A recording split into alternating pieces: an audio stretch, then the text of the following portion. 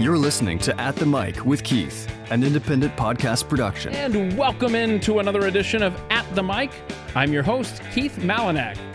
Jason Buttrill has lived an adventurous life that has taken him from growing up in Texas to the Middle East as a Marine just after 9/11 to being a bodyguard for A-list celebrities, and now he's in the role of chief researcher for Glenn Beck.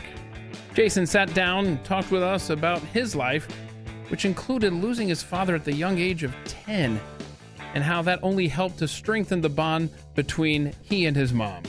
The Blaze TV's own Jason Buttrill is my guest on this edition of At the Mic. The one and only Jason Buttrill.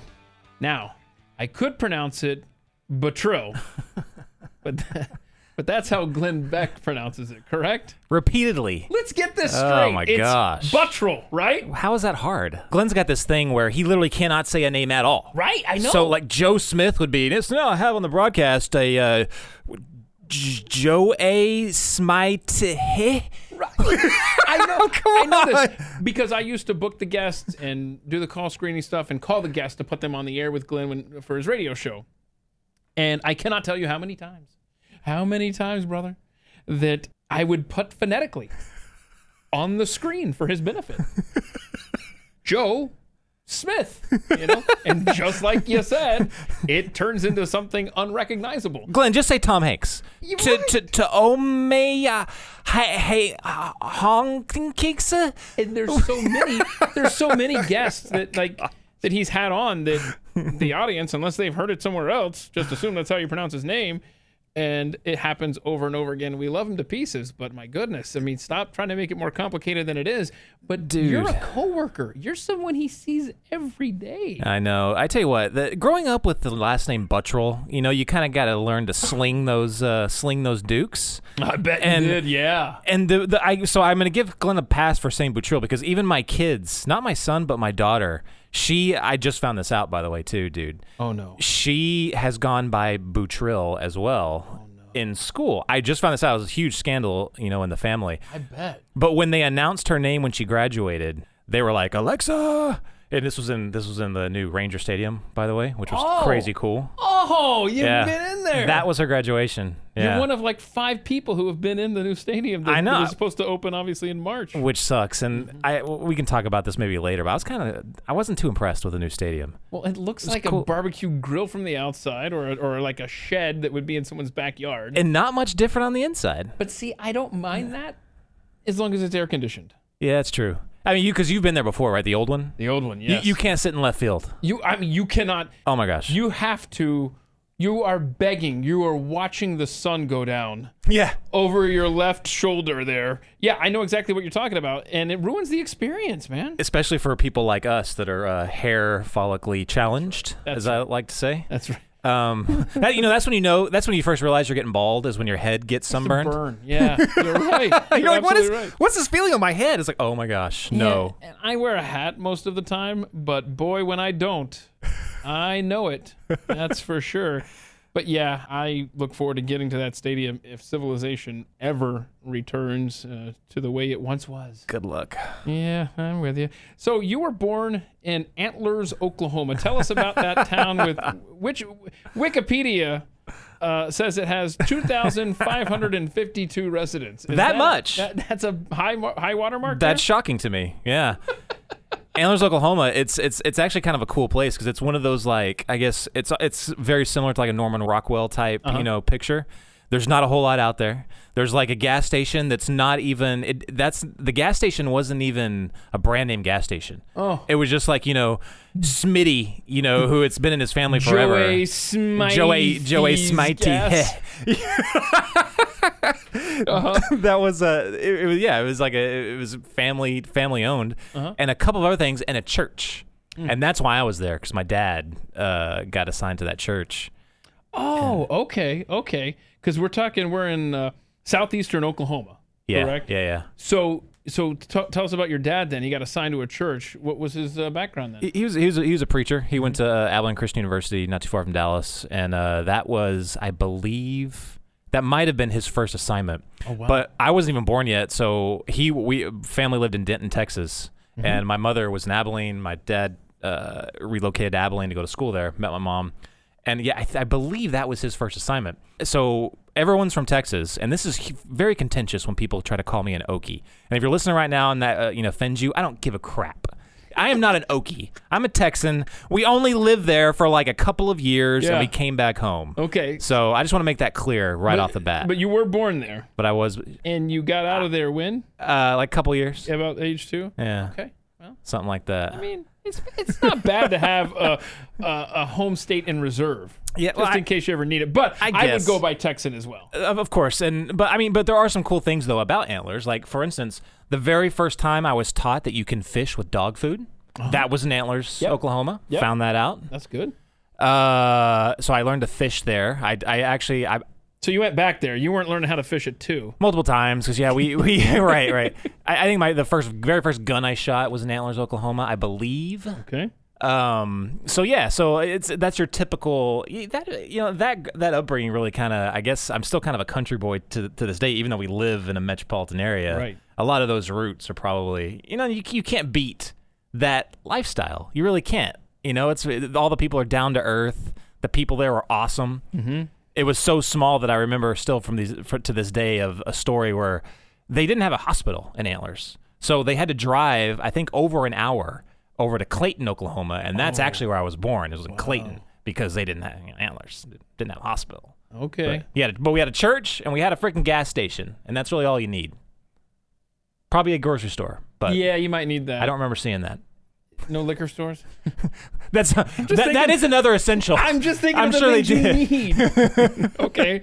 So you grew up primarily in Abilene, Texas. Yeah.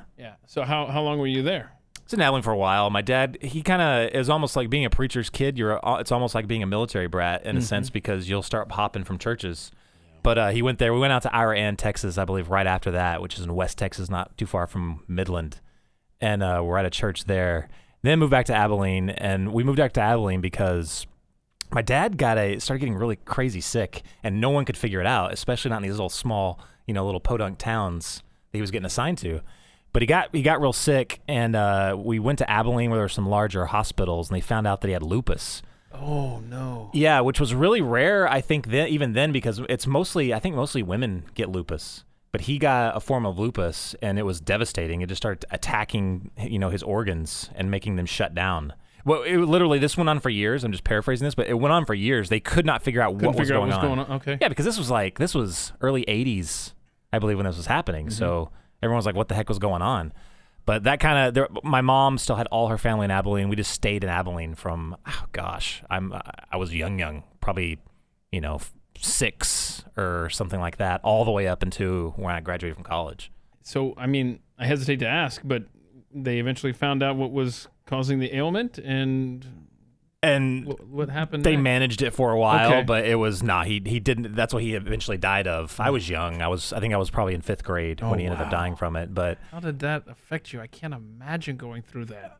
It was weird because, like I said, it would attack different parts of his body. So he would have like seizures out of nowhere, and we didn't know what the heck was going on. So he would go off. I spent like 6 months living with a friend of the family. He was also a preacher that kind of took over for my dad out in Iran, Texas. I stayed with them for like 6 months, and I knew something was going on. It didn't really compute for me being that young. Yeah. Almost like I was just like spending the night at a friend's house for a while. But you were about 10 years old or so when you lost your father? That's when he died, yeah. And that's what I'm wondering for you. How does that affect a 10-year-old boy to lose his father, man? I think it's probably different for everyone, how they deal with it. For me, it was almost like kind of like mission-oriented, if that doesn't sound too weird. But it was what do you mean? Well, so I kind of like pushed it back, I think, feelings a little bit. I understood that, wow, this sucks, and I loved my dad, but then I kind of felt like, now it's my job. It's your job now. Take care of your mother, make sure you don't screw up, and be a burden, and just make sure everything runs smoothly. Yeah. It's kind of odd thinking back on it, but that's kind of how I felt about it being a 10-year-old kid. So I'm going to jump around a little bit here. Yeah. But, you mentioned it was kind of mission-oriented. Was your mindset along those lines, almost in a military fashion, before your dad passed, or did it just kick in at that point? Because you went on to serve in the Marines, right? Yeah. Okay. And which is strange because I always thought that, I guess my mindset now would have been there's no way I could have been in the Marine Corps because now I kind of have this like politically rebellious attitude. You know what I mean? Right. But so then I cannot imagine myself now saying, yeah, I'm going to go in and just have people give me orders all day. But no, I think so. I think that probably, and I never even really thought about it until now, but probably that, that mindset of, okay, Mom, and we would have these, conversations. We can do this so you can get this job. I need to do this so that I'm at home and, I can be that latchkey kid, which I'm perfectly fine with. Right. But my mother never really gave me that sense that she was never around. She was always around. But it was very much, she's doing this, I'm doing this, I'm not going to make things harder. We're both kind of a team. My mom and me were a team, going forward until she got remarried. And it was just great. Yeah, it was okay. Good success story. So you have a brother. Yep. Is that from the second marriage then? Yes. Okay. All right. So how much younger is he than you? Because, I ask these questions. I talk about it all the time when I'm doing these interviews. I send an email out, and I'm surprised that you had a brother that's still in college. So there must be a big age difference there, dude, obviously. Yeah, we're 20 years apart. Wow. 20 years apart. Wow. Which it sucked because, I don't know about you, but I always wanted like a brother growing up. Oh, absolutely, I did. And I was an only child. Oh, you were. And I wanted a brother yes. to beat up, basically. Right. That's what I need. Yeah, to impose my will. Right. And then right. I need somebody to go fetch me stuff, man. Oh yeah, I wanted to impose, but you also would have someone just go pal around with. Absolutely. Yeah. But I never got that. But I always wanted it. But I was a freshman in college when my mom told me that she was going to have a baby, and I was like, what? Say what? Straight up. It was the weirdest thing. Man, okay. Are you guys close at all, you and your brother? Yeah, I mean, you can lie. No. I mean, if you think he's going to hear the podcast. I won't actually because it's because I can't imagine that. So we're close to a point. Like, I deeply care for him. I think he deeply cares for me, but there is this detachment because, I mean, how old are you? I'm 42. 42. And how old is he? 23. Okay. I know. Yeah, it's really weird. It's been hard to keep up, but like I said, he was born when I was in college. Right. And I'm off doing that, and then you're off on your own, and he's in diapers. I was literally deployed overseas while he's, living out like the most memorable parts of his life, trying to figure out how to speak. Right. Right. But the kid's like, it's amazing to me because he's like genius level intelligence, and I'm being straight up. He was valedictorian of his high school, goes to the University of Texas. Things that like physics and biology are just easy to him. Things that would not be, I can't even read a physics or biology book for crying out loud. I'm like, huh? Things are easy for him. So I don't see how we have similar genetic makeup. It just does not make sense to me. Mm-hmm. But yeah, the kid's a rock star. All right, and he's at the University of Texas. Yeah. You went to Abilene Christian University. Yeah. What did you major in?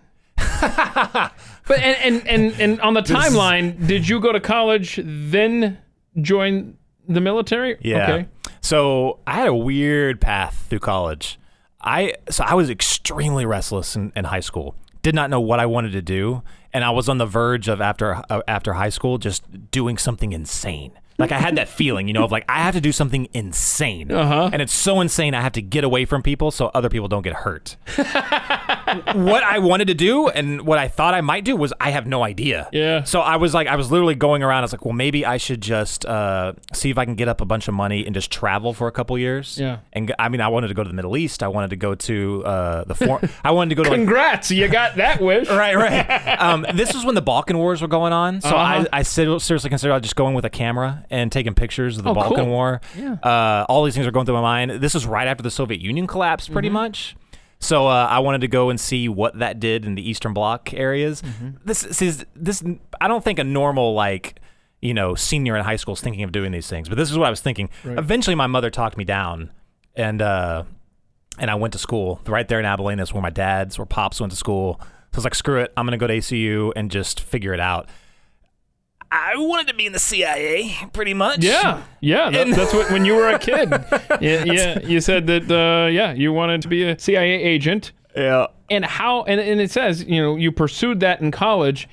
put me in that mindset. How do you go to college and then pursue a CIA career? You sound like my college counselor, because he looked at it with the same, like, what the heck are you thinking, dude? But no, he was actually really good. So he put me on the path. He contacted CIA, a recruiter, and was like, hey, what do you need to major in? So this is like semester 1. Right. Semester 1, the CIA agent, I guess what they're looking for at the time, what they can, the quotas they have, was like, tell him to major in accounting. Okay. And I was like, gross. Yeah, I'm no like, kidding. That sucks. I would have been like, I no longer want to be in the CIA. Right. But you think mission oriented, that's kind of how I was thinking. So I was like, screw it. All right, I'll take one for the team. I'll major in accounting. It was awful. I bet. Absolutely awful. So then that was I'm a restless high school kid. I'm going to go to college and figure it out by taking accounting courses in math and numbers and no thank you. And I suck at this, right? I cannot do my son's junior high school math. I cannot do with him. Brother, I'm right there with you. Oh, what are they teaching them nowadays, by the way? I don't know, because I walk out of the room. It's too stressful to even hear this stuff. It's like it's not how we did it. He shows me, and I'll do it out real quick, like a long division thing. I'm like, here, that's your work, like mimic that. And he's like, Dad, that's not how we do it. Yeah. Like, what do you mean? It's math. Yeah. I mean, it's you can only do it one way. I don't get it. I don't even get that far. Okay? I just know that how I did it in high school was wrong. Okay? So I don't know how he's doing it now. It doesn't matter how he's doing it. It's not going to make sense to me one way or the other. Yeah. That was semester 1, semester 2. That got me into my sophomore year. And then my counselor calls me back and goes, hey, man, I heard from our unnamed friend over in the agency. What, Charlie? Right. Yeah, Charlie. We heard from Charlie, which sounded crazy cool at the time. I was like, all right, yeah, I gotcha. Yeah. And he's like, yeah, you're probably not going to get there with just the accounting degree. He's telling me you're also going to have to minor in the Russian language. When do you get to talk to this guy? I know. Wait, you got a handler here. I know. It's kind of cool, right? Yeah, it's like, it's all going on with it. I'm like, okay. Yeah, I basically already thought I was in the CIA, but I'm just like some dumb kid in college. So I'm like, all right, whatever, mission oriented, let's do it. Wow. So I picked up a major in Russian. Oh, wow. That was actually kind of cool. Okay. They have a Russian major at Abilene Christian University? Yeah, you think they have a lot of languages actually that you can minor in, and I think it's because it's a Christian school, so they're preparing missionaries and all that. Okay, so how did that go? Did you pick up the language? No, I can't. Oh, I suck at languages. Yeah, but I was gutting it out, and you know what? The professor actually made it really cool because and again, you think the Soviet Union has not fallen too long ago. So he was actually a Soviet officer who was educated at some Soviet school in Ukraine, I believe, in Kiev. He went through a language school to learn English, and he was deployed in the the Soviet Navy. And he told us one story one time. He goes, I knew that the Soviet Union was going to fall when he said that they were, I think, out in the Atlantic on one of their ships. And he said all the power went down. They were in their mess hall, and they were eating, but all the power went down, so they couldn't see the TVs that were in there. And when the power went back up, something scrambled with their scramblers, something messed with it, and a broadcast of CNN, he said, popped up just on the screens. Oh wow! And he said that specific broadcast showed like exercise, like U.S. Navy exercises, and they saw Tomahawk cruise missiles going off, and they saw like F-14s landing on the flight deck. Yeah, and they saw all these things, and he said it went just dead silent in the mess hall. Oh wow! And he was like, everyone didn't say a word. We just looked at it. We didn't even look at each other. But he goes, everyone was thinking the same thing I was thinking. We're so screwed. It was so crazy. It was the coolest story. That is cool. And yeah, but he was a really cool professor. I used to ask him, I was like, hey man, did you guys have like cool like movies like Rambo? Only it was like a Ivan, that was sneaking behind enemy lines to tear up the U.S. military. And it's like, oh yeah, we had the same stuff. Production value wasn't as good, but we had the same stuff. It was crazy. All right. So when did you finish up with college then? So it was at 99, and again, our Charlie got back with us and said, you know what? If you're not he was trying to do this very, very lightly, but it was incredibly insulting. So he goes, if you're not exceptional, at some of this number stuff, or if you're not exceptional, in the language stuff, the competition right now is just way too high. Oh well. So he goes, but I've got a solution for you. The solution was that I could basically be the exact same thing I wanted to do in the CIA. He goes, there's 2 military units. And you're nowhere near graduating at this point, correct? I'm very, very close. Oh, okay. Wow. Okay. Very, very close. So this is shattering to me because I'm already making plans to take their test and all this stuff. Oh no. But he goes, there's 2 military units. One is in the Army. It's counterintelligence in the Army, and there's the only other service that offers it is a counterintelligence in the Marine Corps. He goes, you can do either one of those 2, basically do the same thing. Don't have to mess with all of our, our schools and programs that will take you at least 2 years to get through. Mm-hmm. You can basically jump right into it in one of those units. It's like, okay, Mom's not going to be too pleased with this, but, I'll looks like I'm going to give it a shot. Okay. So that was the plan. There you go. and so how did she take that news that, In short... Badly. Oh, no. Yeah, not well. Okay. At all. Mom was not pleased, but she did drive me down to when the bus took off to go to, boot camp that fateful day. Yeah. So she was supportive. Uh-huh. So take us through your military career then, as far as how it wound its way. It was odd straight from the beginning because when you go to to enlist, you go down to the recruiting station. They do all your stuff. They make sure that you go down to the enlistment processing center, which is actually here in DFW. Oh wow! And so I came here, and they do all the medical battery. They do all that stuff. They have you take all the written tests, see if you have the aptitude for everything. But then when I was getting ready, they got me my job, signed the line on for that. They guaranteed me what I was looking for, this intelligence job. But then as I'm sitting there waiting to do the final swear in and put your hand up, an officer comes and pulls me out of the group. And he's like this lieutenant. And this lieutenant pulls me out and he takes me into the commanding general's office of the entire enlistment program there. And I'm like, what is going on? Am I already in trouble? Like, what the heck did I do? And we were a little, this was like day 2 of the process, and we stayed in a hotel, and we were kind of rambunctious the night before. And I was like, dang, did I do something stupid that night? Break something? Crap. How much did I drink? Did that screw up the test, some of the drug tests next day? I don't know. Uh-huh. So yeah, he brings me into the general's office, and I'm like, what the heck? And I'm like, what, like 21 or whatever? So I'm young, and I'm like not knowing what's going on. And the general is like, why the hell, Buttrell? And he's actually said my name right. Wow. I had to make you feel good. Buttrell, why are you so stupid? Wow. Yeah. And I'm like, what? Like, what are you talking about? Like, what's going on here? I thought I screwed up a test or something. I'm like, are you making an example of the idiot? I was like, that test seemed kind of easy. I was like, I don't know. And he's like, why are you enlisting in the Marine Corps? And I was like, it's not like, I'm like, patriotic duty, yada. He goes, no.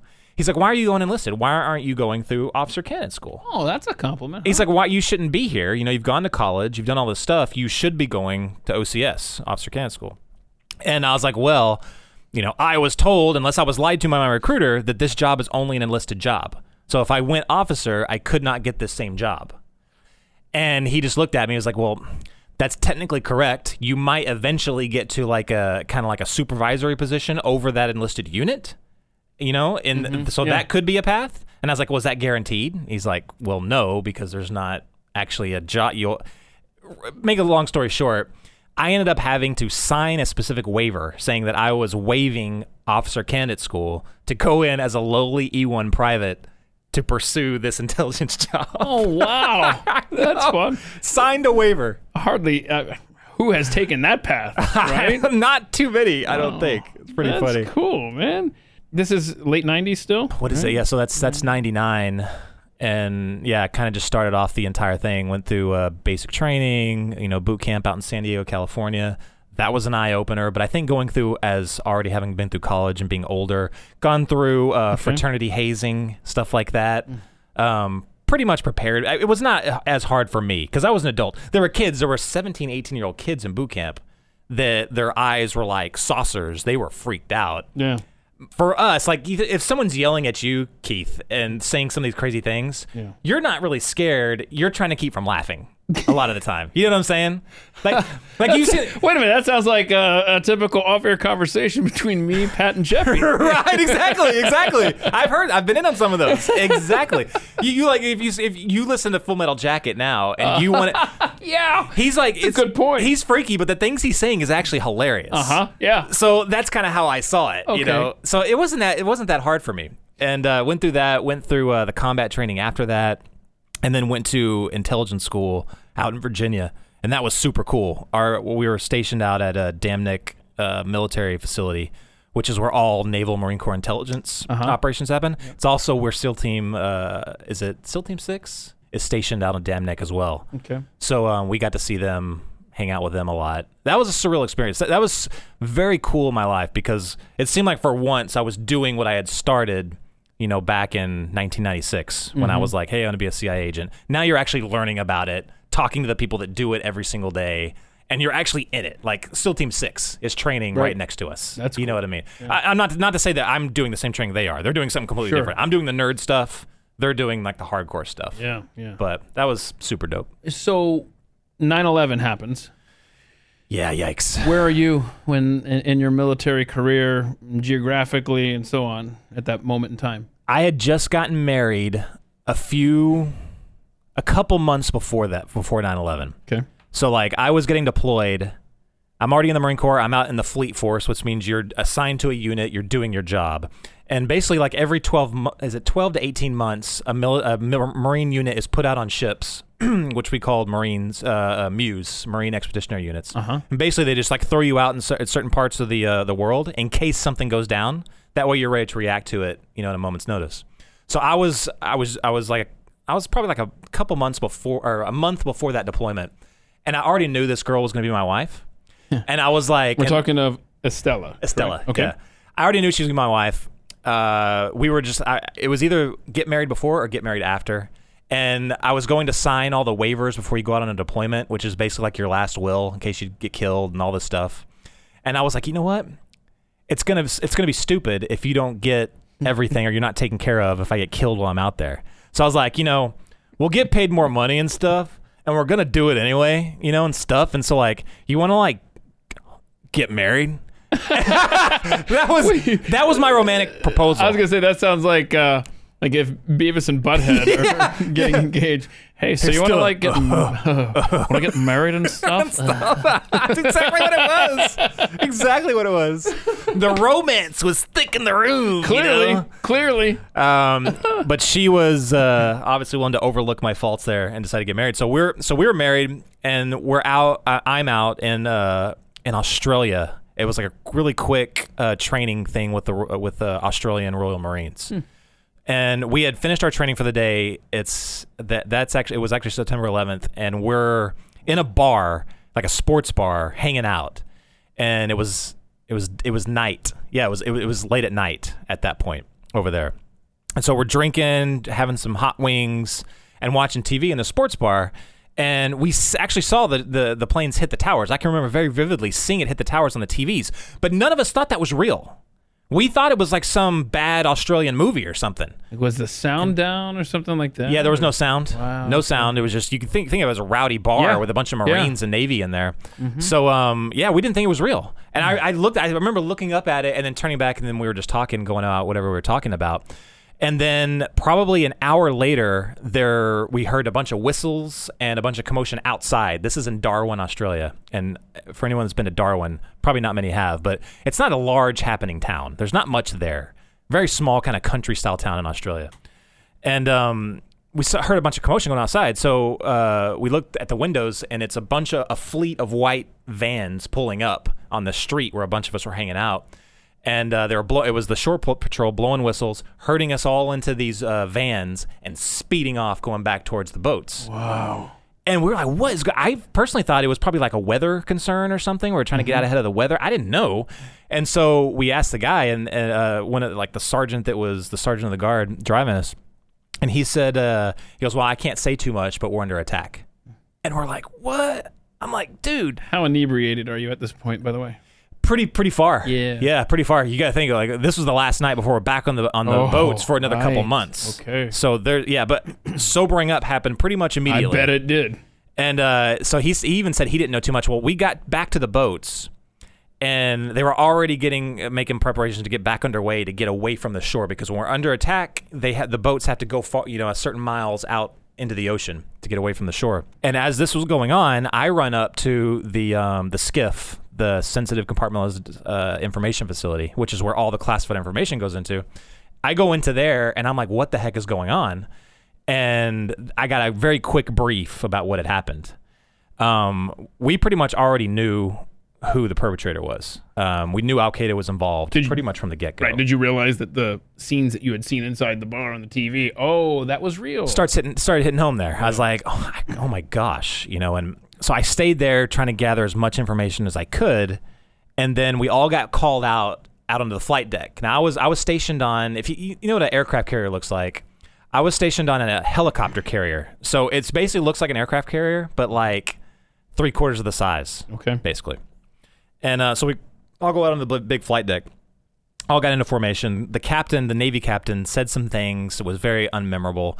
But the Marine colonel in charge of us, he went right after him. And I will never forget that to this day. And he said, and he was kind of emotional, fired up, but also kind of sorrowful. It's kind of a weird thing to describe. But he said, men, the day of infamy for my father and your grandfathers was December 7th, 1941. And he said that was their day of infamy. That was their time. That was their call to action. He said the world will come to remember that this generation, every single one of you in formation right now, this is your day of infamy. September 11th, 2001, that's your day of infamy. And he was like, prepare because we're going to war. Wow. I don't know if he practiced that or if it was off the cuff or what, but it was amazing. He followed it up with, get ready, men, we're going to war. And we all just kind of freaked at that moment. Everybody was yelling. We're pissed off, right? We're pissed off. Yeah. And we knew that we thought we were the first ones to go respond. We sailed pretty much immediately straight to the coast of Pakistan at that point. Yeah, because I was looking up Darwin, Australia. So you're in you're northern Australia. Yeah. So you're a beeline for Pakistan. I see. Yeah. You can see East Timor is pretty much right to the north of Darwin, right there in Australia. Yeah. We had a quick thing to do there that we were already obligated. Some kind of some kind of peace thing in East Timor, or humanitarian operation. I think that's what it was. So it's like a really quick stop there, but then it was straight up to the Indian Ocean. So how soon after 9/11 did you find yourself in Pakistani waters? Within a few weeks. We were just sitting off the coast. Then not shock and awe, but the bombing campaign against the Taliban started. I got word that was about to happen. We went out to the flight deck in the middle of the night and saw the Tomahawk streaking across the skies and saw the aircraft taking off towards Afghanistan. That was super cool. Wow. We were deployed into Pakistan at an air base, I think by November. Okay. I believe. Is that right? It's either late October. It might have been late October. We were deployed to that base, and we were basically just sitting there waiting for the go-ahead to invade Afghanistan, which happens shortly after that. So we were in Pakistan for maybe 3 weeks, something like that, to a month, and then straight to Afghanistan. Wow. What was that like? I mean, how long were you over there? What are some stories that you can share from that time? Because, I mean, that general, the guy who gave you the... Colonel. So that colonel who gave you that great speech there, he was obviously right. I mean, this was your day of infamy. Yeah. How did that play out for you in practice as you headed to the Middle East? It was such a blur because as we're heading out there, it was nonstop work, getting very little sleep while we were on the ship, just collecting information, trying to figure out, working up the plan. Even before we were doing up the plans to invade Afghanistan, we were first trying to figure out what we do with the embassies in the Middle East if they started getting, ransacked. If everyone else kind of snowballed and jumped on this anti-American thing. So we were working up evacuation operations for U.S. embassies in Pakistan, Northern Africa, all over the place in the Middle East. That took a whole lot of time. Then it was, looking at some of these groups in Afghanistan and Pakistan. When we inserted into Pakistan, that was a whole nother, pucker factor because a lot of the militants that were fighting in Afghanistan came from Pakistan. There were also Iranian IRGC agents that were lurking around and enabling some of this. We actually had this is in the news lately, but that Russia might have paid, the Taliban for bounties. Iran was doing that while we were there.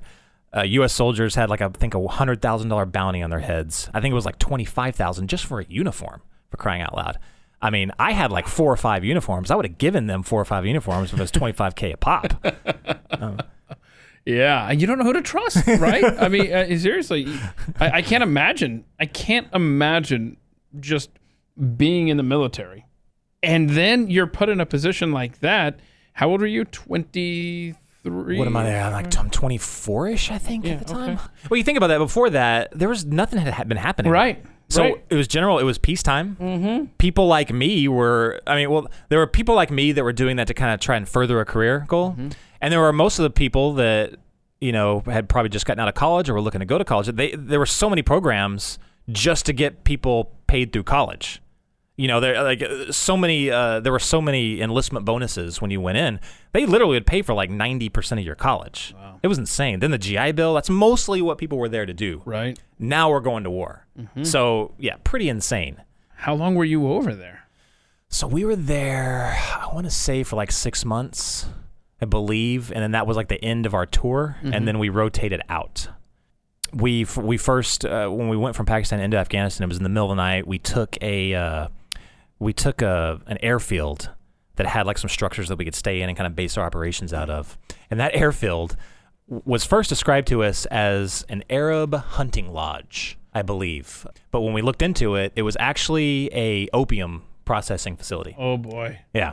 It's an opium processing facility. They had an airfield there because they would fly the opium out. And Afghanistan is where some of the best opium in the world comes from. Mm-hmm. I mean, when we would do stuff with the Afghan Northern Alliance, some of the people we were partnering with at the time. Yeah, why didn't we eradicate those fields when we got over there? Well, we did actually do some operations where we knocked out some of the people that were involved in that drug trade. A lot of people don't understand. A lot of people didn't hear about a lot of that, but that was a lot of the stuff that we actually did do. Okay. As far as the fields are concerned, I have no idea what ended up happening to that. Mm-hmm. But that's how many of these jihadists were funding their operations. Right. It's the irony of it is they're dead set against that, but they were, you know what I'm saying? But they're the ones that are selling it. Yep. So it was crazy. The Iranians were involved. They were making money off of it. Tons of people. I really hope that I don't get a DOD phone call after this podcast. I might end up. That might end up happening. Give it a little publicity. Hopefully this has all been disclosed at some point later. Not my problem. Yeah. So you were over there for 6 months. About that. Yeah. Okay. Rotate out. So then you come back to what? Well, we rotated out of there and then we went to a base in Kuwait, and that was interesting because we were the first combat group. People to see actual combat like that, like conventional force, not like special forces, but a conventional force that saw combat, to get out of the combat zone and go to a big established base. Mm-hmm. So the people were looking at us kind of like, oh my gosh, you know what I mean? And of course we were just eating that up. Right. So they were happy you returned after the Gulf War, then, huh? Hey, thanks for coming back. Where you been? Right. We smelled like total crap. We hadn't had a single shower the entire time. There was no infrastructure out there, so we were literally the first ones. So we were taking showers with our canteens, for crying out loud. Wow. That's how we lived for about 6 months. And so we showed up. We looked like absolute crap. We hadn't eaten anything but MREs that entire time. And we landed, and I remember there was an Army guy showing us to where we were going to be sleeping. And he goes, yeah, so, the mess hall's this way, and there's there's an exchange over there if you guys need to go buy some smokes or something. And there's a Carl's Jr. Whoa, what did you say? He goes, yeah, if you want to buy some smokes. And no, it was the very last thing you said. He goes, Carl's Jr.? And literally, it was like, you've seen those scenes in the movies where the cowboy gets trampled by the stampede? Yeah. That's what it looked like. Oh my goodness. Yeah. Does it taste the same over there? No, because the disappointment or no, okay. I don't get. It could have tasted like a rat burger for all I know. It was amazing. I bet. Yeah, that's awesome. Pretty insane. But yeah, we did that, and then it was kind of cool when we were cycling out. The captain of the ship pretty much canceled everything else we had on the schedule as far as training, and we just went on a big vacation tour of Australia. Oh, cool. So we went straight back to Australia. Went to Perth. We went to Sydney. We went to, can't remember the other one. But yeah, it was just going to beaches, hanging out, bunch of shore leave, then we sailed home. That's cool. That's very cool. So was that the last you had to see of the Middle East? Or were there other tours or... In the military? Yeah. Not in the military. Okay. I would go back to the Middle East, as I'm sure you're aware. Yeah, I can't wait to get to that story. And later jobs. But okay, so do you end up coming stateside after that, or how's that work out? Came stateside, and what was insane is, so I was getting close to ending my service, and I was expecting to re-enlist, to continue, because this is what my job was. This is what I wanted to do. I was just going to stay. But... And this is where you give crazy props to the military families that are full-timers. Yeah. They can handle it. I did not think that me and my wife could. It was so difficult being apart. Yeah. I literally don't know. You talk about like people like Chris Kyle, that would just do, when they talked about, he and his wife, Taya, talked about how hard it was in the family, but they just gutted it out and kept going. I don't know how they do that. I really do not. Those guys are a cut above normal men. Because they have the strength, they have the fortitude, and they have not only that, but the sense of duty to continue to do that job. Yeah. I think I had the sense of duty, but I just did not think that I could be away from my wife. And right then, it's interesting how this happened, Keith, because I got home after over 6 months out at sea and at war, and it's very weird. My first child was born exactly 9 months after that day that I landed back in the United States. Isn't that strange? Huh. Yeah, it's very odd, Who would have thought? Wow. But yeah, 9 months later. You don't need an accounting degree to understand what happened there. Okay, and so you and your wife, Estella, you have 2 children, and they're now 18 and 14, right? Yeah. And is it boy, girl, boy? How is it? Girl. She was my first. Okay. And then she just, like I said earlier, she just graduated high school, which is insane. Is having teenagers more difficult than going to face the Taliban? Or pretty similar, kind of on the same page there? I'd rather go get captured and tortured by the Taliban every single day than to go through the teenage years of a girl. Uh-huh. That's the hardest thing I've ever done in my life, by far. And still going through it, by the way. So, love it. Wouldn't trade it for anything. Right. But Taliban, torture, definitely easier. Yeah. I've got a 17-year-old girl and a 12-year-old girl. And my son, God bless him, is right in between at 14. Oh, my gosh. So, yeah. No, they're great. They really are. I'm blessed, for sure. Okay, so... You came back to the States. Where were you living then when you came back here in Texas? We were in. So I was stationed out in Camp Pendleton. So ended up getting out of the military because of family, and my wife is from Los Angeles, so we just stayed in Los Angeles. Hard part is where do you go from there? Yeah. What did you end up doing? This is a big issue that most military people have when they get out, because this is the thing. I had education. So I had that to fall back on. So there's numerous things that I probably could have done. But this is the thing, and you see that, what's that movie with Jeremy Renner where he's like an EOD tech? I don't get out much. I don't watch a lot of movies. Crap, what is the name of that? Let's see. Anyway, he's like an EOD tech, and it shows how he's in Afghanistan disarming bombs. And the Hurt Locker. Oh, yeah, Hurt Locker. Yeah, okay, yeah. So that's very, very accurate, actually, because you're involved with dealing with very important things. You're right in the middle of the action, and you get used to a tempo that goes down when you're right in the middle of the action like that. So when you get back and you're out of that environment, there's nothing you can do that's going to satisfy you. Right. You can't just say, I'm going to go be an accountant. I'm like, there's no way I'm going to be an accountant. There's no way. I even had a minor in English. I was like, maybe I should go try to be an English teacher. There's no way I'm going to be an English teacher, for crying out loud. I tossed around maybe writing a memoir of everything that happened. Yeah. But at the end of the day, your wife is pregnant. You have to have money coming in. Yeah. You're not in the military anymore. So I took a job, believe it or not, as a executive protection bodyguard for celebrities and politicians. While you're in LA there. That's a good place to be based for celebrity protection. How did that work out? It was very long and tedious, because you think about it, your schedule is not your own, so you're always at the whims of whatever your client's schedule is. Yeah. So if they take a vacation, doesn't necessarily mean you get a vacation, because you still have to be with them and take them on that vacation. So it's very, very difficult. And it also includes late nights, being with somebody. Could be some starlet, while she's partying at 3 a.m. It's a very, very hard life. So are you allowed to discuss any clients that you've been assigned to? I can't discuss clients, but you can, because I'm still held to an NDA. But I will say, what do you think's the bigger breach here? If you were to tell us the names of celebrities you've been assigned to, or where you were stationed specifically overseas with the military? It's kind of close, actually. I guess I can be sent to prison for the military stuff and fined. For the NDA I'm under for this other company, I can be fined a crap ton of money. Yeah. So it's wow. I mean, it's bad. Okay, so what were you about to tell us there that you could tell us? Basically, every A-list TV and movie star I've either been around or personally protected. Wow. And I have been involved in some political candidates as well. So I got that side of it too, and several, like Fortune 500 CEOs that are very, very public. I've been around a lot of them as well. Yeah. It's an interesting perspective when you're right there in the middle of Hollywood and you see like the dirty secrets of all of them. Some of them don't have any. A whole lot of them do. You start seeing things like the Me Too and the Weinstein things coming out now where people are finally realizing that most of these people, probably 95% of them, are horrible human beings. Yeah.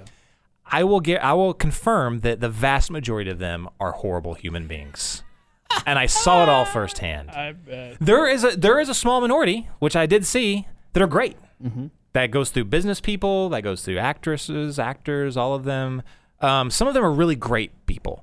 But there is a vast majority of them that will do, these little public service announcements. The more you know, be a great human being, jolly good, You're seeing these ads and thinking inside, but wait a minute. I just saw you at that party, and then you said this and did that. You know what I mean? That's great. That's got to tear you up, or at least make you laugh out loud or something. Yeah, yeah.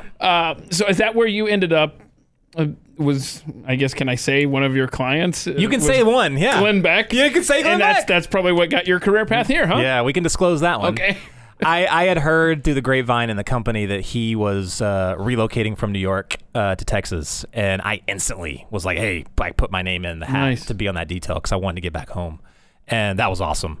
Glenn is one of the rare human beings in the world that is exactly who's advertised, on air. So a lot of like celebrities, you would be like, they advertise this great person, but you find out separately behind the scenes. Glenn is amazing.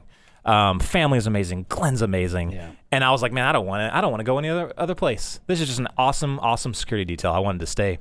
But it was funny. So I'd be with him in private and he'd be talking about certain things going on in the world that I was either there, like studying some of these things like Libya or Iran or whatever. Wow. Or Israel or whatever, Syria. That works out nice. So he'd be talking about it, and I'm like, hey, yeah, that was interesting. You had that guest said this. I actually wrote an intelligence report on that, if you want a summary of it. Wow. And I'd say, hey, here you go.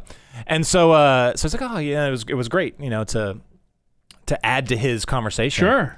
To where eventually, it was like he just wanted me to come on full board and just do that for him, full time. So that's how it ended up happening. Yeah, because you made the full switch from protection to researcher, effectively, writer. Yeah, that's really cool. So do you ever get any downtime? Because I know that in that role, I know that you are, and I've done it on a much smaller level and not frequently for Glenn in the 11 years that I've worked with him. You, however, live this. This is your job. And I know it's intense and it's all consuming for you. Do you ever get to just chill? Not really. Are you constantly in a state of research and writing? Yeah, well, how radio is, Keith. There's a lot of the big news is going on during the weekend. You know what I mean? So I can't. You try and disconnect, right. But you're like, I will worry about this on Sunday. You can't. You can't. You can't wait because this world is just rapid fire. You are constantly prepping the next show. Exactly. And if you wait till Sunday night, you end up on Saturday, you end up dreading the next day. I'm up here every weekend. I am literally up here every weekend because there's so much happening. And I'm sorry. I wake up at 3 o'clock on Monday morning as it is. I'm not waking up at 1 o'clock Monday morning to catch up on everything. Yeah. It's crazy. The trick is to, in this job, I think, like if I had to do this and be the head writer, chief researcher for Rachel Maddow, I would kill myself, probably. You could not keep up with this schedule working for someone that you did not believe in. Right. And that, went against your own principles. Yeah. So that's how lucky I think we are, is that, yes, it's demanding. The schedule's demanding. You're never disconnected. You're always on the job, pretty much. Yeah. You have to balance that with family life, obviously. But it almost feels like, you don't... At least you're doing something for someone that you believe in. Yeah, right, exactly. I've got respect for the people that do work in those situations, though. Really? Because, especially in like the writing department, because writing for Glenn is very easy for me. It was hard in the beginning because when you write for somebody else, you have to know exactly how they think and how they believe and how they would say this. So like, for instance, if Glenn was like, hey, Jason, I want you to do a show on this. It's on this topic. I already know what he thinks about on that topic. So I could probably hear him rant just for like 5 minutes on exactly the points that he wants to make. Mm-hmm. And I can do an entire show in his voice, exactly what he thinks. So when he reads it, and you'll notice, I'll give you guys a little, insight into Glenn's, the way he does some of these things. As you'll notice that, just like anybody else, there's a teleprompter and he's reading off of it. But the vast majority of his words are his own. So like I have some things for him that he'll follow if he needs to, but those aren't the important things. When you notice Glenn's eyes look off to the side or whatever, watch the next time he's doing this. This is straight coming from him. It's ad lib. Yeah.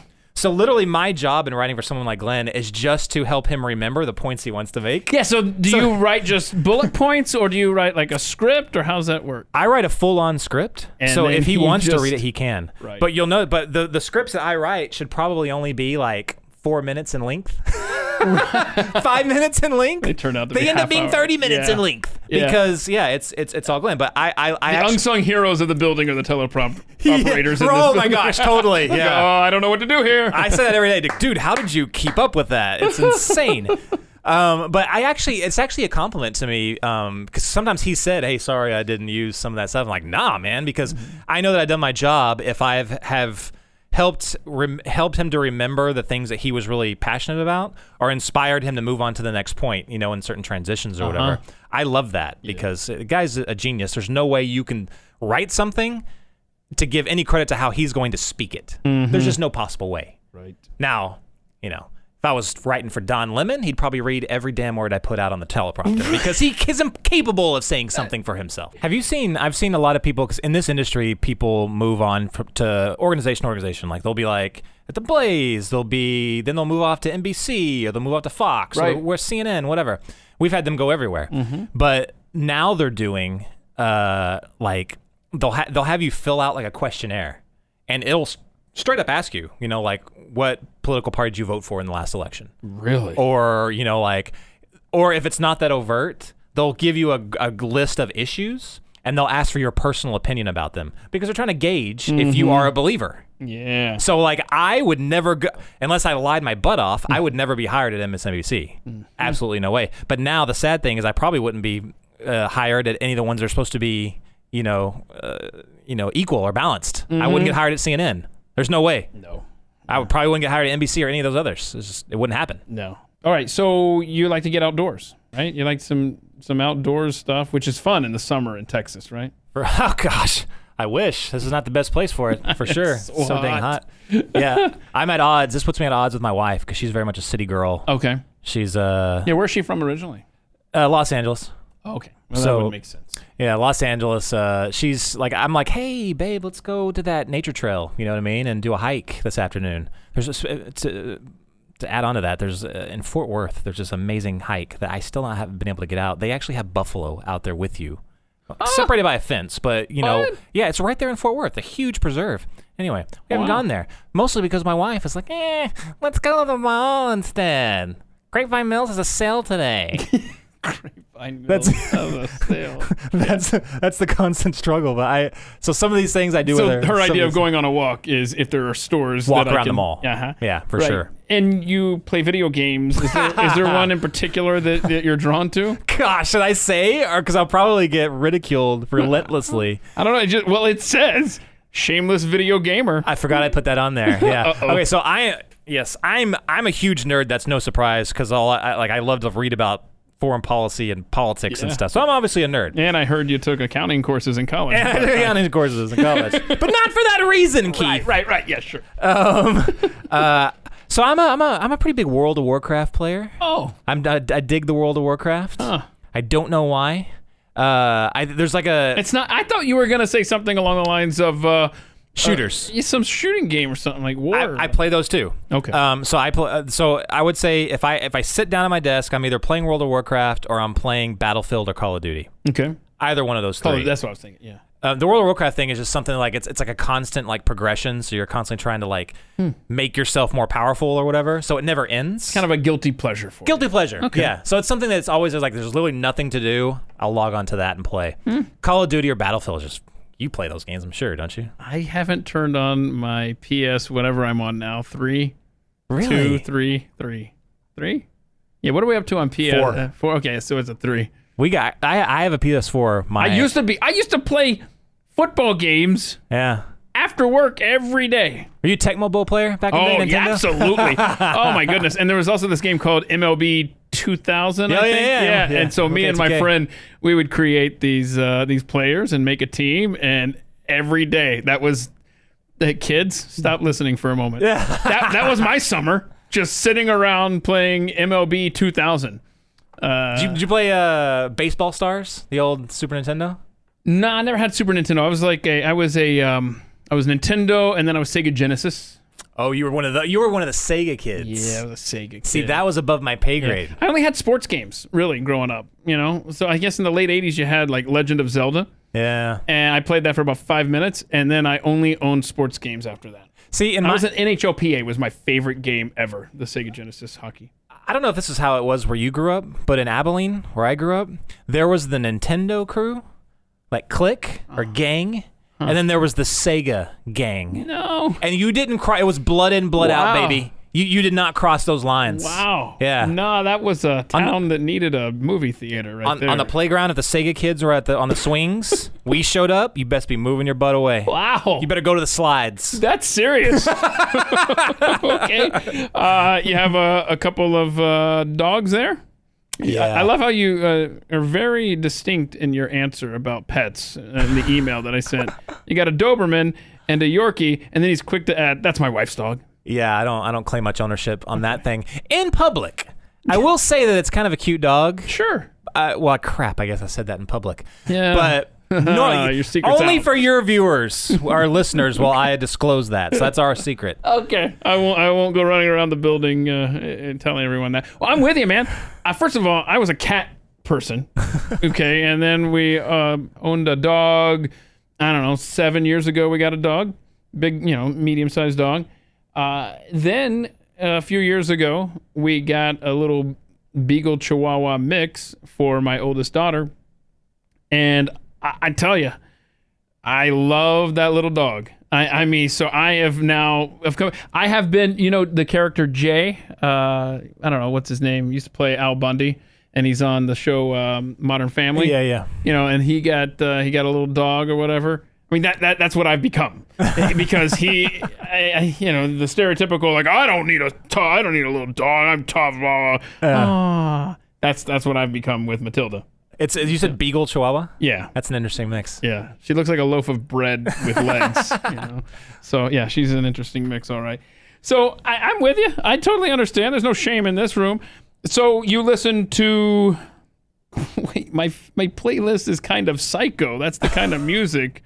But you say country is probably your favorite? Yeah, that's what I listen to the most, probably. But I don't I go to the gym pretty much every day. I'm not listening to country in the gym. I'm like listening to, if you can believe it, like rap music. Oh wow! I'll throw some Eminem on straight up. I don't know why, but that makes me work out. I have no idea why. Yeah, probably because you're trying to get out of there quickly. Yeah, right. You're like, I got to get away from this music. But so I'll listen to that. Sometimes it just depends. Like it's kind of all over the place. But if it's just me, no, there's no other agenda going on, like a workout or nothing else, I'm listening to country. Mm-hmm. Like Chris Stapleton, Tennessee Whiskey was their last song on repeat. Oh my gosh, yeah. That's your Have jam? you heard that? I haven't. Oh my gosh. I'm intrigued because there's the word whiskey in it. So I might want to listen to that one now. Straight up, yeah. I know that about you. That would draw you in. I mean, look right here. Look at what we keep in the drawer here. There you go. There's Keith. Keeping. There we go. Okay, so. But that song, when you listen to it, the first thing you say is, "No way, that's a white dude." Oh wow! No really? way. Yeah, you're like you get this picture in your head. You're like, "There's no way that's a white dude singing that." But you're like, "I did not know there was any black country singers that sound like that. I just can't think of one off the top of my head." And then you see who it is, and you're completely blown away. It's total like don't judge a book by its cover. Yeah. This guy he's like a very soulful singer. It's like soul country, more than anything else. I'll listen to it today. But he has these like runs, where they. That's like the technical term, but when they just do one note and they carry it on for like ever, he does that, and it's insane. Do that if you want to go on YouTube. Do like people react to Chris Stapleton when they see his face. Yeah, and they're like they get that stank face, like what? Like how is this? He looks like a total hillbilly redneck. And yeah, it's just amazing. He's amazing. Oh That's my gosh, cool. That's really cool. Before I forget. This is the point in the podcast where I need to take a picture of you that will be used later as the thumbnail. So move that microphone out of the way if you would, please. Let me, I'm going to have to get up, aren't I? Hang on. Sorry. Got some clutter behind you there. Perfect. Thank you. Beautiful. Thank you. Gorgeous. Okay. I didn't know whether to just do the plain smile or the ironic look or the sarcastic look or... It was perfect, whatever Didn't know. It was. Yeah. So... This is a talent that you have that is invaluable in the Lone Star State of being able to fix HVAC unit. Did you have a recent bout where you were battling one? Is that what happened? Dude, I am a boss. Really? Straight boss at HVAC systems now. Because I have epic battles with them. I don't win them. Every summer, probably, right? Out here? Pretty much, yeah. Yeah. So this was several years ago. I had an issue like the condensation pan or whatever underneath the unit up in the attic. Oh, I've got stories. Yeah. Oh my gosh, dude. So one night I'm like, I was probably playing World of Warcraft. Yeah. And then I hear this dripping noise. Oh no. And I was like, at first I didn't even pay attention to it. But then I was like, what is that? So I looked, and my office is downstairs. All this water's coming through the ceiling. No. So I run upstairs. And then it's just flooded up there, and all this water's pouring out of it was actually coming through, I think, the smoke detector. The water was. Yeah. Ran up into the attic, and I noticed that I shut the air conditioner off. It was whatchamacallit, corroded and rusted. And so all the water was just pouring through. Absolutely insane. So that right there was a ton of money to fix. But then I actually called a HVAC company to fix that. And it cost like $2,000, right? And I was like, never again am I going to pay a company to do what I probably could have figured out myself. Oh no, because I'm afraid I know the answer. Well, it's it's trial and error with this stuff, as any wife knows, that where their husband's like, I'll take it, I'll fix it. But so I've gone through. There's been a lot of trial and errors, but like when I really hit home, this was last summer. The blower motor on my HVAC went out, and that is almost like the kiss of death because that is so expensive. Mm-hmm. And I called a guy out. This is how I do it now. I call the people out that say we'll do free estimates. They come out and they'll be like, yeah, so this is the problem. This is what we owe you. They're harder to find now because YouTube and everything. Oh yeah. But so I call them out. They tell me what it is. He told me some insane number. It was like I can't remember. It was like $3,000 to replace this blower motor, more than the other thing, and the other thing was even more damage. So I'm like, okay. So I looked at. So when he told me the model number of the motor, I looked it up on Google, and I found the same one for like $150. There it is. Right. So I'm like, okay, thanks a lot, man. Yeah, I'm gonna have to save some money. Yeah, I'm gonna have to gut out this, sweat it out for a while. Instantly, I just went on this company's website, bought the motor, and then it was a pain in the butt to fix because it was an older blower motor. But after that point and taking apart the entire deal, there's nothing I can't do except maybe get like Freon. I'll have to get because I think you have to license for that. Oh my goodness! But dude, so let me know if you have a problem with your HVAC. Okay, I'll fix that bad boy. I will call you because what happened was before I moved here, the family was already in. We had that same issue with the dripping through the ceiling. The pan had backed up, but the thing is that the drainage pipe that leads out of the house had backed up as well. Yeah, and so the water had nowhere to go. It was a mess. And a guy taught me a trick. pour the solution down. Pour the solution. It was bleach. Now they're saying vinegar, whatever. It keeps stuff from growing and backing up. But before I knew that trick, it happened to the other air conditioner. I'm sorry, in Texas, you have to have more than one air conditioning unit, because one goes out. Yeah. And so the other leak started happening above a row of books that I have on a shelf that date back to the 1800s. And so the ceiling above them was discolored. And I said, I know what's happening. And that's when I ran up in the attic and I was able to stop it before it actually came down and dripped and ruined these historic books. But speaking of air conditioners and cheap fixes, real quick here, I'm sorry this is getting off on AC talk, but I'm trying to help the people out, We have a Honda Odyssey, an 07 Honda Odyssey, and the air conditioner is constantly going out on it. And of course, it's when it's hot and humid and stuff, and it's miserable. Well, I saw on a message board somebody mentioned, hey, this could cost between $800, $2,000, whatever. And I had been looking everywhere. And I thought before I give in and do this, I read through this message board to see if someone had a fix. Sure enough, $6 part. Yeah. $6 part that's a resistor. A resistor. Yeah. $6 for these, Jason. I thought, you know what? I have nothing to lose. Let me try this. I switched it out. Boom. AC. But it's gone out over and over again, like every 6 months for the last several years.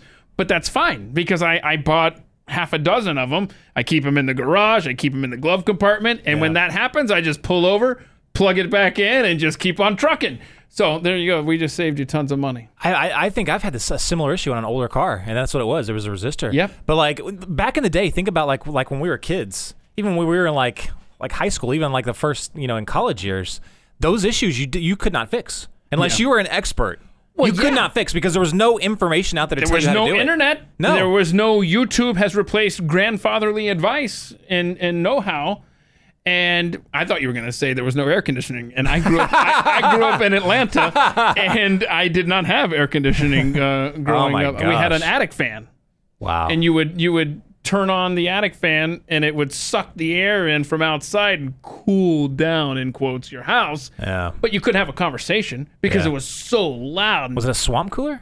Something like that? No. It's they come in and they cut a hole in your ceiling, put a huge fan with these little, I don't know, slits for lack of a better term. And so when you would turn it on, the little slits would open up, and it would suck the air out of the house, and then it would blow it back in through your open windows. And that's an attic fan. Crazy. And that's how... So it didn't really cool the house, but you're like, there's a lot of noise going on up there, so it must be doing something. Yeah, it's moving air. It's placebo. Yeah. Almost like, I think it's getting cool in here. It's just moving air. Yeah, my childhood home, we went from no air whatsoever to attic fan to finally central air. About the time I was headed out to college. That was fun. Thanks. Yeah. So I am calling you. How the internet has done some insane stuff. It's got to be hard actually on plumbers and electricians. And, like I just fixed my washer the other day just off of YouTube. You go into YouTube, you just put washer is like making a weird noise that sounds like this. Yeah. And then there's literally a video about it. Yep. And they'll have links to the parts you need to purchase for it. And I usually fail at those repairs too, so I'll be calling you for the washing machine. Yeah, do that one too. Yeah. So I one of the things I've noticed in doing this podcast is most people's earliest memories are traumatic. I see that you killed a duck when you were 2 years old. Oh my gosh, I forgot about that. Yeah. What happened? That's crazy. I cannot believe that. It literally is my first memory that I have. Remember I told you that we were out in, we went from Antlers to Ira Ann, Texas. Okay. Yeah. Out in West Texas.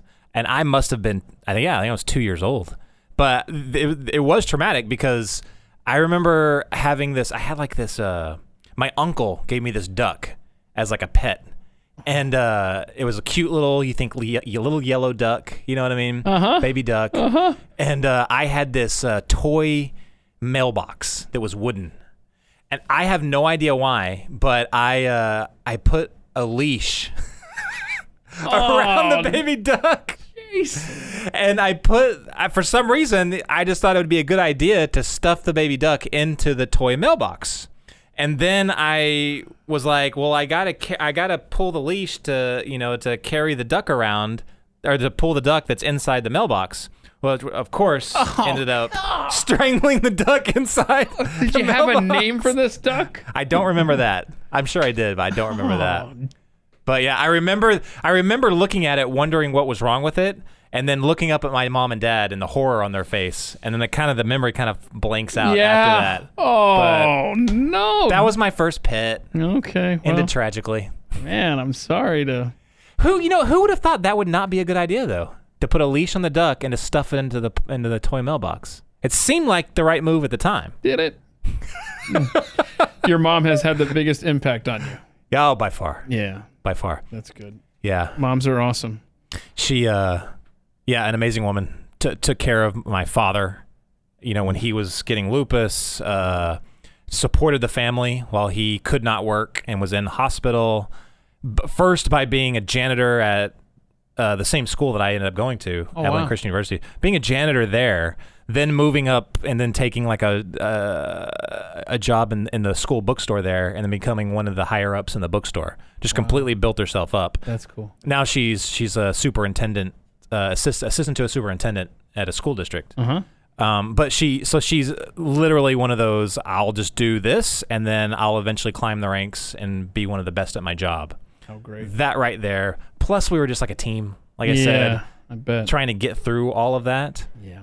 And then she's always just been so supportive. Always. That's so great. She's an over-worrier, which if she's listening to this, she'll laugh at. Isn't that the job of moms? That's the job of moms. Yeah.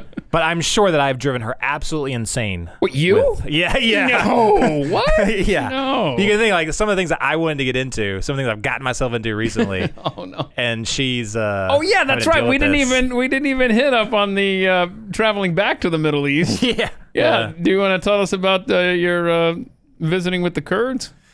I think some people maybe that listen to this might have heard some of the explanation on that. Insane. So I've been back to the Middle East 2-3 times, and the most recent was when I ended up kind of everything going off the rails. We first went back. I went with a buddy of mine while we were working here for Blaze to go cover ISIS in Iraq, and that was like right at the pinnacle when they just taken Mosul and everything was going crazy. So we went out there, got shot at a little bit, got some good footage, got some great stories. Got shot at a little bit, you gotta have that every once in a while, just to get the feel. Do you? So yeah, we did that, and then I went most recently back to Iraq to kind of check up on everything that had been going on, and that was right when Mosul was being retaken and ISIS was getting kicked out. And I have a couple buddies over there that could get me in to Mosul and get me into all the action. But we ended up going to one of the frontline positions that the Kurds, the Peshmerga their military, was holding off. And they were actively engaged with ISIS at the time. And I'm not a journalist. I'm not. I'm a writer. I'm a researcher. I was there at the time in a research capacity. I'm not a journalist. Just want to make that clear up front. So they, in the combat of this, were, offered up. Do you want to join in? Well, they knew I was a Marine, and if you get the opportunity to shoot at terrorists, right? I mean, you're not going to take that opportunity. Mm-hmm. So I did, and did the ridiculously stupid thing of tweeting a picture of myself engaging in this, and it's interesting. It didn't even dawn on me at the time that was not a good look. And I remember I went to bed that night feeling awesome about myself, Oh, no. Get a call that night from my boss, and she was like, what is going on? Where are you at? What happened? And I'm like, oh, my gosh. And then I had heard that there was already, news write-ups about this. I'm like, I just tweeted this. What are you talking about? So yeah, straight up, I logged into social media. It was all over the place. I had there were news outlets all over, reaching out to me over social media to get me to comment on it. I won't name who, but these are the top news outlets are trying to get comment on it. The story was everywhere, and right now, if you Google the story, you're going to find it. That was very dark times. I basically could not finish what I was doing. I had to stop doing what I was doing. I was basically just kind of hid out in this Iraqi hotel because I did not want to be talked to by journalists. I didn't want to discuss this with anybody. And so looking back on that, it was stupid, right? Once you're out of the military and you take a position that is more of a commentary position or a research position, you've kind of left those days behind. You are no longer an active, person. You're not active in the situation. Right. You're observing the thing. Again, I was not a journalist, which everyone was claiming I was a journalist. I am not. The biggest critique on it was that I was making it dangerous for journalists that are in combat zones. And I definitely see that position. ISIS, in my opinion, was not your typical army. Right. They weren't a legitimate army. Sure. They do not recognize the laws of war. They don't recognize any of the laws. So that would be a difference in engaging in combat against ISIS. It's a terrorist organization. They're going to shoot a medic. They're going to shoot a journalist. They're going to shoot anybody out there just because they don't like you. So a little bit different there. Yeah. But I tell you what, it was definitely a learning experience. It was something that I've taken with me. And you always say, I'm definitely never doing that again. I'm definitely never doing that again. Yeah. That's like... Would you even go back to the Middle East? Oh, absolutely. Just not with a gun. Just not with a gun. It's funny. I've been with other... I've done kind of similar, I've gone out with other organizations to show them doing stuff in action and dangerous locales. I'll be very vague with that. And the temptation was always, how involved do I want to get into it? Because you want to get more involved because you believe in the organization. And then this Iraq thing pops back into my mind, and I'm like, you're no longer an active participant. Lesson learned. Lesson learned. Right. You are there to show them doing what they're doing and to make sure that other people know because these people are awesome. Is that as close as you've ever gotten to a regret? Yeah, I don't really regret anything. I think that's pretty much my philosophy. Yeah. So that would be the closest thing for sure. I don't regret it though because I took a lot from it. I like I said, I learned a lot about the transition of my career, what you do now. Where you've gotten to. You were this kid looking to be a CIA agent. You then became, in the military, actively involved in a war right after one of the worst calamities of our time. You did that. You did those things. You're no longer a part of that anymore. That's for a different generation. Your job is now to, make sure that people understand, about certain situations all over the world like that, not to show people that, you've engaged in that. Okay. So... Yeah, it was horrible at the time. I was like, oh my gosh, and then when you start to realize their side of their point of view, and then when you start jiving that with your point of view, and then it was not good. But I don't regret that it happened because there was a lot of growth. And that's understandable. And you don't embarrass easily. Not at all. So are there any moments in your life then where you can think of being embarrassed, or is that just something that just doesn't happen for you? Doesn't really happen for me. Okay. Well, I don't think so. That's cool. Yeah, that sounds kind of stupid to say, but I cannot think of a time when I've ever been embarrassed, unless I just didn't know something and I was embarrassed, if you want to call it that I in the moment or something. Yeah, or maybe more disappointed that I didn't read up on something. Like I tell you, you get that a lot when I do some guest appearances on some shows here, and sometimes people will get into debate on the show, and sometimes they'll say something that I never thought about, or I won't have an answer for, and you just kind of kick yourself for oh my gosh, I cannot believe I did. There was one person, again, who I won't name, that I really wanted to call out because I don't believe that person is a true conservative. Ooh. And this person said something, and I was so taken back that they said it and kind of revealed themselves. In front of you on a show? On air. Wow. And I was like, this is your opportunity, go. And I didn't do it. Oh. And to this day, okay, fine, I'm embarrassed of myself that I did not do it. Or you regret not calling regret them it. out. Yeah. Yeah, because actually, Did you talk to this person in private about that, or let it go? I did not let it go Oh, because... I don't know how much I could say. You don't have to say anything. Well, because and that's another interesting conversation because in this media landscape, right, when it's so hostile to anyone that's not very liberal, you have to, even if you don't agree ideologically with them perfectly, you need people on your side. Yeah, all right. On one case, you say, I don't want to align myself with anyone that's not ideologically perfectly in step. But I guess the more I get into this, the more I see it. That's kind of true and it's kind of not true. You need more allies, even if, but I think you need more allies and people on your side, but you need to be quick to say, look, we don't fully agree with each other, but we're definitely not these other people on the other side. So let's come together on the things we do agree with, sure, and then move on from there. I totally understand. You had mentioned how your social media blew up when you took that shot at ISIS and stuff. And so I went to your Twitter account, which is at Jason Buttrill. Yeah. Which is JASON BUTTRILL. If you want to follow him on Twitter. Is that you anywhere else, or is it just Twitter for you as well? I've got like an Instagram, but I don't use it. Yeah. So sure. Twitter is basically. Okay. So what I did is when I went to your profile page, there's a IMDb link. Oh, yes. And I thought, whoa, what is this here? So I just clicked it here, and there he is as a writer and a producer for, I guess, the movie 6 Days in Iraq. Yeah. Well, tell me about that. That's one of the things I'm most proud of. That's cool. That was a buddy of mine and a buddy of yours, Dan Andros, went to Iraq back in, 2015. And that was the most life-changing experience I've had. I have not seen in a this. while. Did you not? I was not familiar with this. I'll shoot you a copy. Please. So we went to the front lines, ISIS front lines. I got Dan shot at.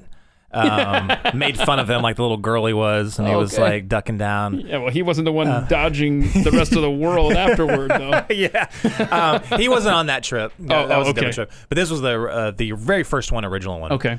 But we went and talked to the people straight up that had either escaped ISIS or had fought against them. We went to an Assyrian Christian church. And many of this, and this was in northern Iraq. It was in Erbil, which was a big city. This was kind of like their refuge where they had to flee from, because they had to flee all their villages because ISIS went and took them over. Yeah. And we went to their church, and it was kind of like in a refuge. It was a privately ran refugee camp, which if you go to a UN refugee camp and there's nothing, and God is not present, it's an absolute hellhole. It is the worst. The conditions are bad. People live like animals. It's awful. If you go to a privately run refugee camp, and especially in this area, this is what I noticed, and it could be all over the world, but the ones I saw in northern Iraq, the privately ran refugee camps that were run by churches are amazing. Kids are happy. People are happy. Yeah. The places where they live are kept up, and not only that, the people are encouraged to build onto them and improve them. It is an amazing contrast when God is involved. Amazing contrast. But dude, when I sat in that church, we sat in a church service just to go through their church service with them. And I'm not Catholic. We didn't really understand what was going on. And sometimes they even shift into their ancient Assyrian language. Oh wow! For some of, or not Assyrian. They're what is it? The Aramaic. Yep. Ancient Aramaic in it, and it was like so. It was foreign, but I've never felt the Holy Spirit stronger than right there. Which sounds weird to say, but every single person literally was paying attention to the priest and what he was saying, literally as if it was life and death, because it was for them. It was. Yeah. And not only that, but the kids that you see, I go to a big non-denominational church now, and it utterly pisses me off when I see kids breaking out their phones and looking at their phones while the service is going on. You would not find that anywhere. They weren't even the little kids, like toddlers, that you would normally see. The only way you can get their attention is by giving them Cheerios to snack on. Even the toddlers are paying attention because you looked in their faces. They had literally, they had just been crying and they were dragged out of their homes, and now this was their refuge. They knew something horrible happened, but they knew they were safe there. Not even sure if they understood it, but you could tell that God was with them. Wow. I can't imagine it's hard to describe it, but I don't know if I'll ever feel that again.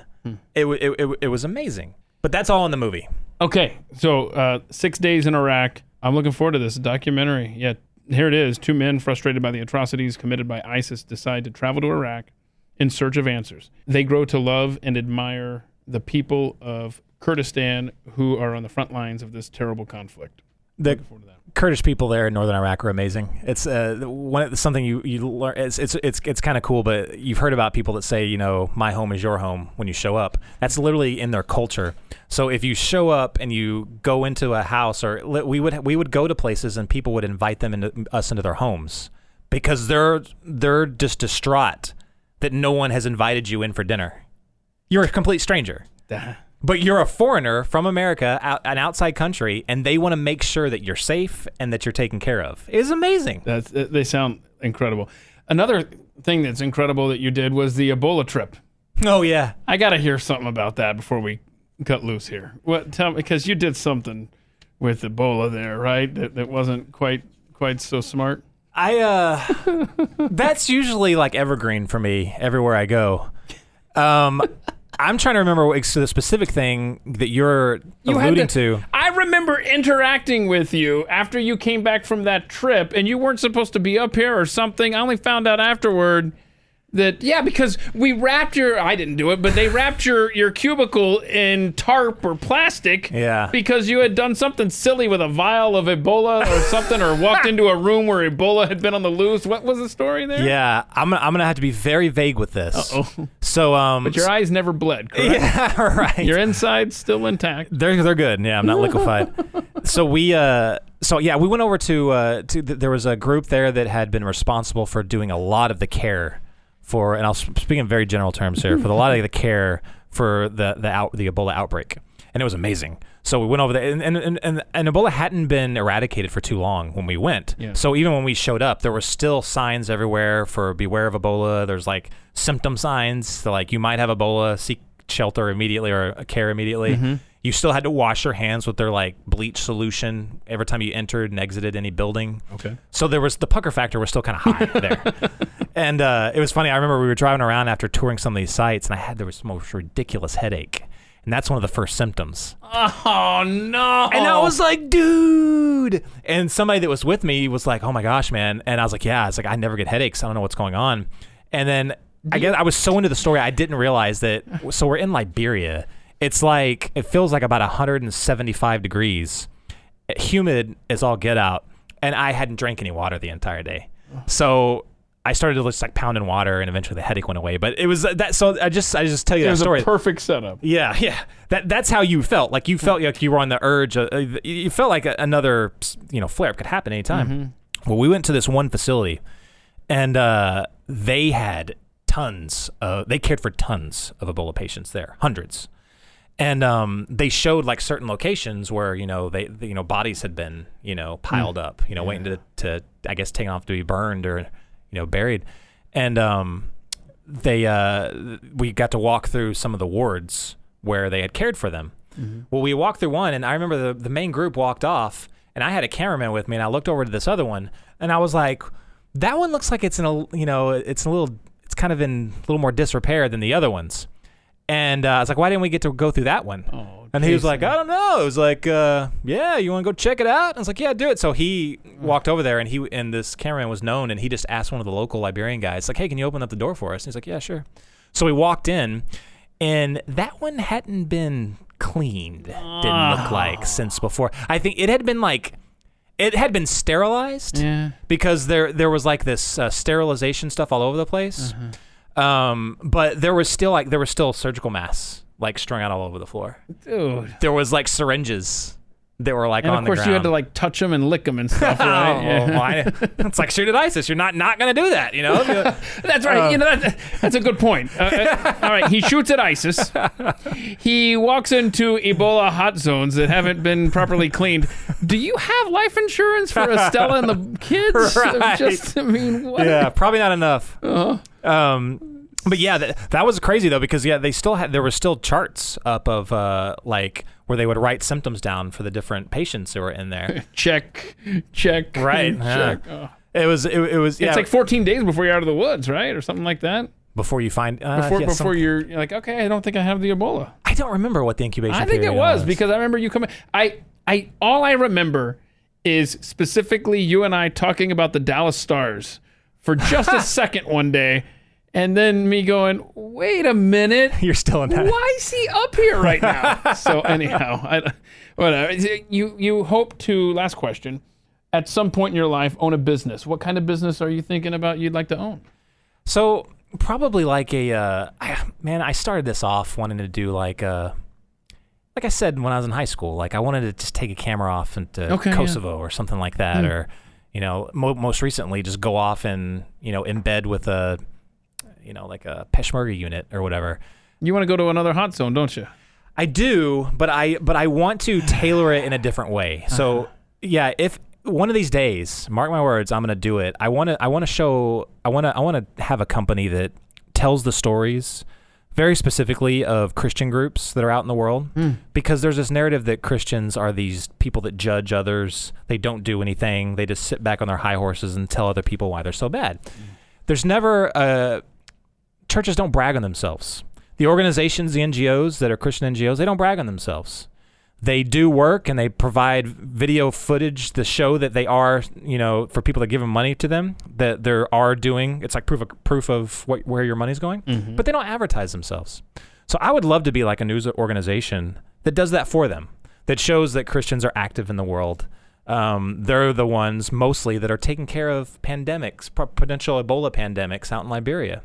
They're the ones that are front lines. They're the ones that are out there not complaining that the UN's not doing something. They're actually out there providing food, and comfort out there. To do that, you've got to go to, there was this one story that Eastern Ukraine, active war zone, right now. Yeah. But there's this crazy story that no one's heard of about a group of churches that have gotten together as the police and the emergency systems have all ran off to the west. They've taken upon it themselves to make sure that food is still going to some of these remote places. Wow, those are stories that need to get out. Right. You don't hear about them. That's the type of stories that I want people to know about. And I think that it's even a added impact when you show the danger that they're putting themselves in. You got to go to it to show it. And one of these days. Okay. That's what I want. Good luck. All right. Well, Jason Buttrill, thanks for making time for us here on At the Mic. He's on Twitter at Jason, Buttrill. Follow him. He's got some great stuff up there. This is going to date the podcast, but boy, you tweeting out the South Korean push for French onion cereal recently.